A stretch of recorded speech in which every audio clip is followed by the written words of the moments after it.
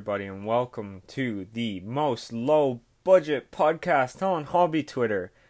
But that is okay because my low budget, it's still kind of entertaining. Anyway, okay, so I'm going to be talking to you guys today about how to make money within the hobby. Now, you guys know me myself, I'm not really an investor.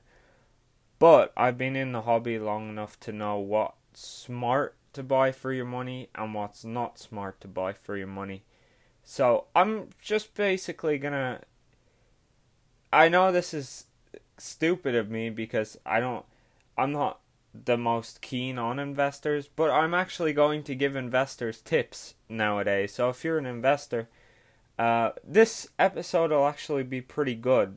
I'm in the midst of starting up my own little hobby stall in Myrtle Beach, and I have an announcement to make. Actually, I might be taking bulk submissions in 2 weeks for CSG, which is a good thing. So I know I'm not the most logical, or I know I'm not the most smart about this, and there's probably better people to talk to, but I'm going to give my whole point of view on the thing and what I think are good buys.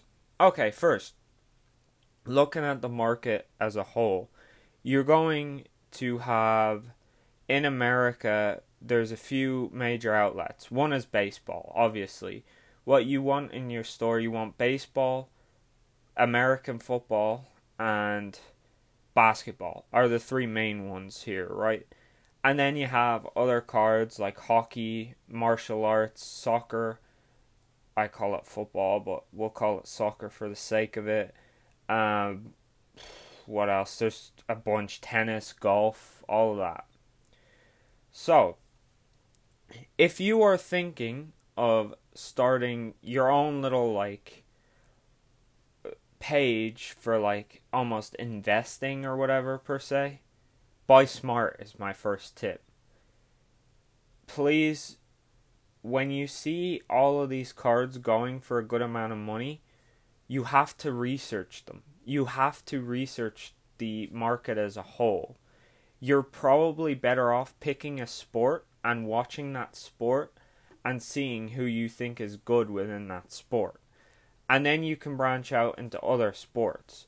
What I usually do, or what I would do, per se, not what I usually do, but what I would do is I'd buy all the people that I know from my sport that I like to invest in. And then what I do is I'd branch out into other sports and I talk to people, ask other people what they're buying, who they like in that sport, who they think is good.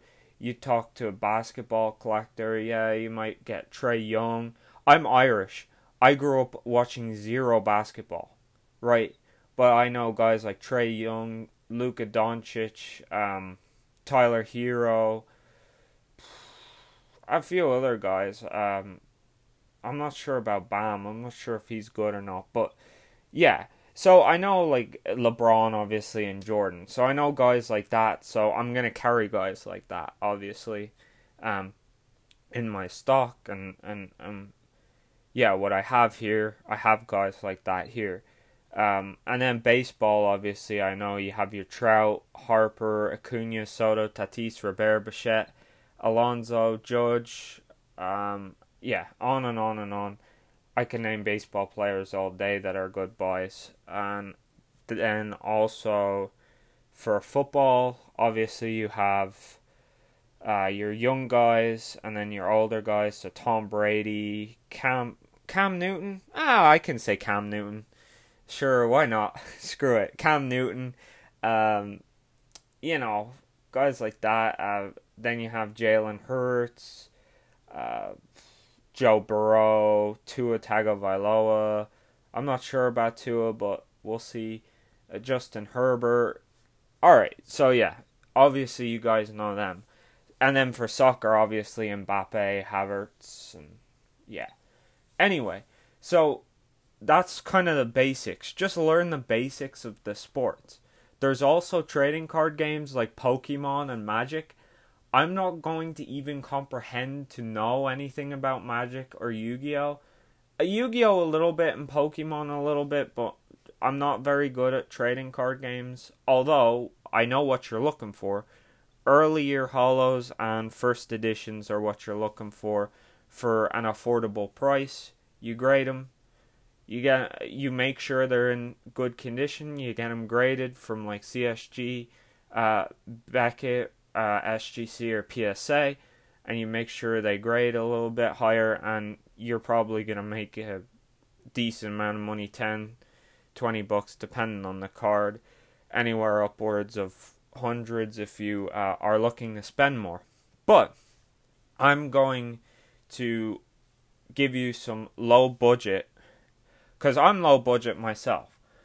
My job, I love my job and I work full time and I work my butt off, but it doesn't pay like extraordinary. I'm a blue collar worker, just like I know many of you are listening.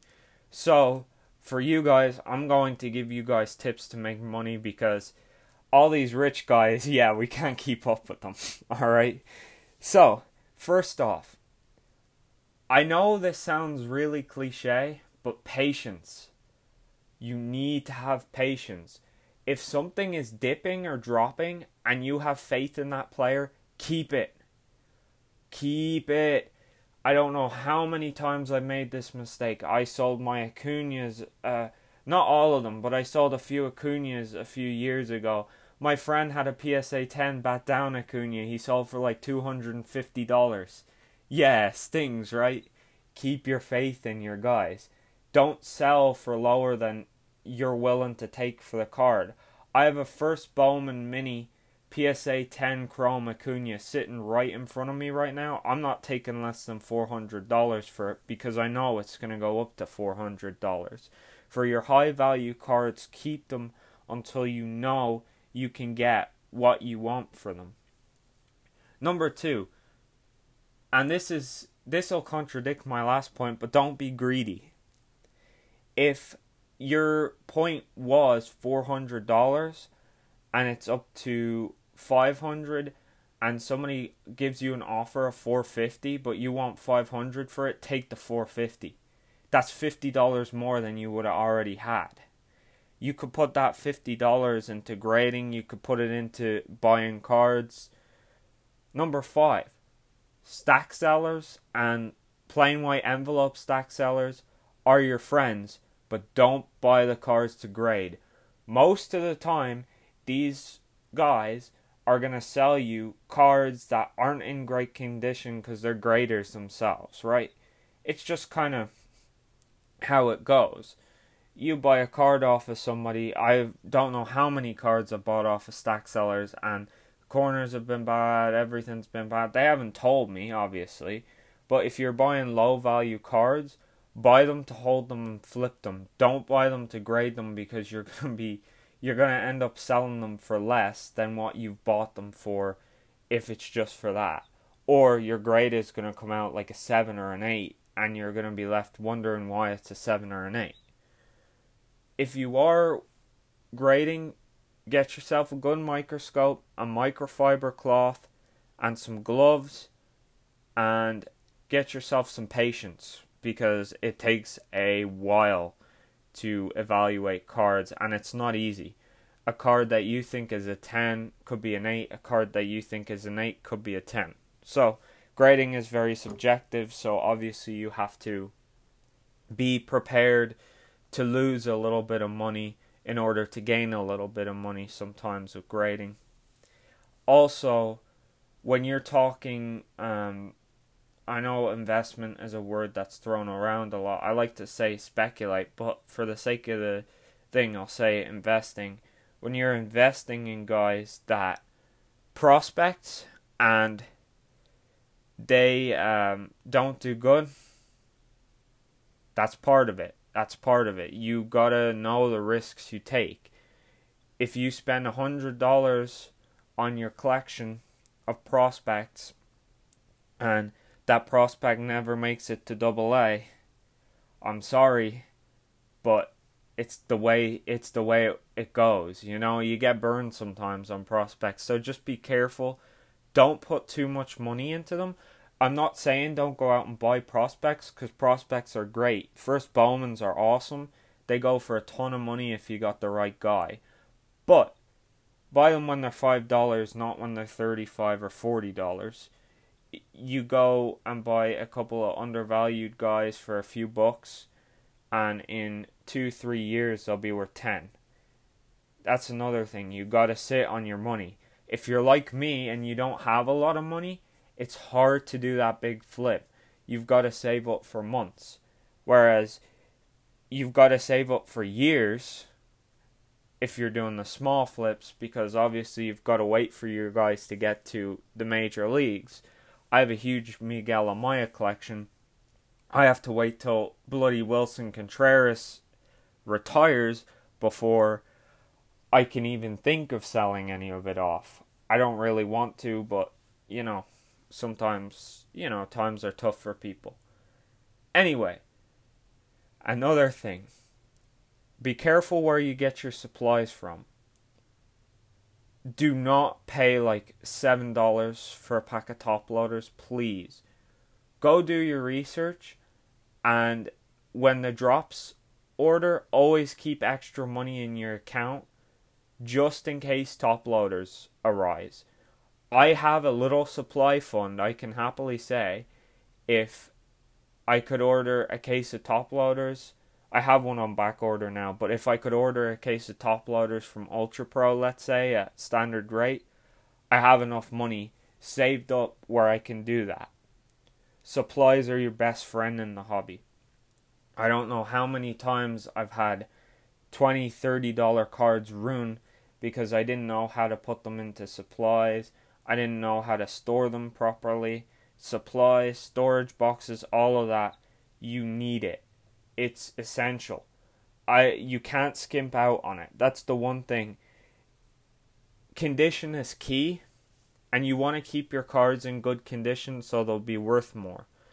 If you put them in, if you spend too much on them, it's going to hurt them, or it's going to hurt you and your budget. And if you don't use them at all, it's going to hurt your card. So you have to find that happy medium. A good price for a pack of top loaders right now, it pains me to say it, but is like around $5, $5.50, around that. That's decent. Pack of card sleeves, $1.50. I could probably get them for $1.13 a piece. $1 a piece in one of my local stores. Just pretty nice, but yeah, everybody has different circumstances. So do your research before you buy a bunch of supplies, and make sure you're getting a good deal on them.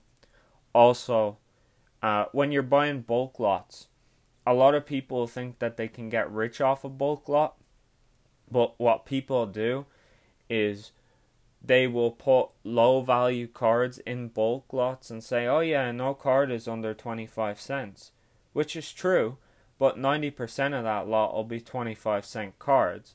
You're not really going to get anything super special out of there, and if you do, it'll probably be advertised already in the lot, so you'll probably see it. And a lot of the cards you don't see will be junk. So just bear that in mind when you're buying. It's very hard to make quick, easy money in this hobby. You've got to really be smart. Also, boxes. When you buy a box at release, say you buy a box of Bowman, and you don't rip it and you're holding it, right? For those who are new to the hobby, rip is basically open, and hold is not to open it, right? You keep it sealed. So if you keep it sealed and say you try and sell it 2 months later, don't.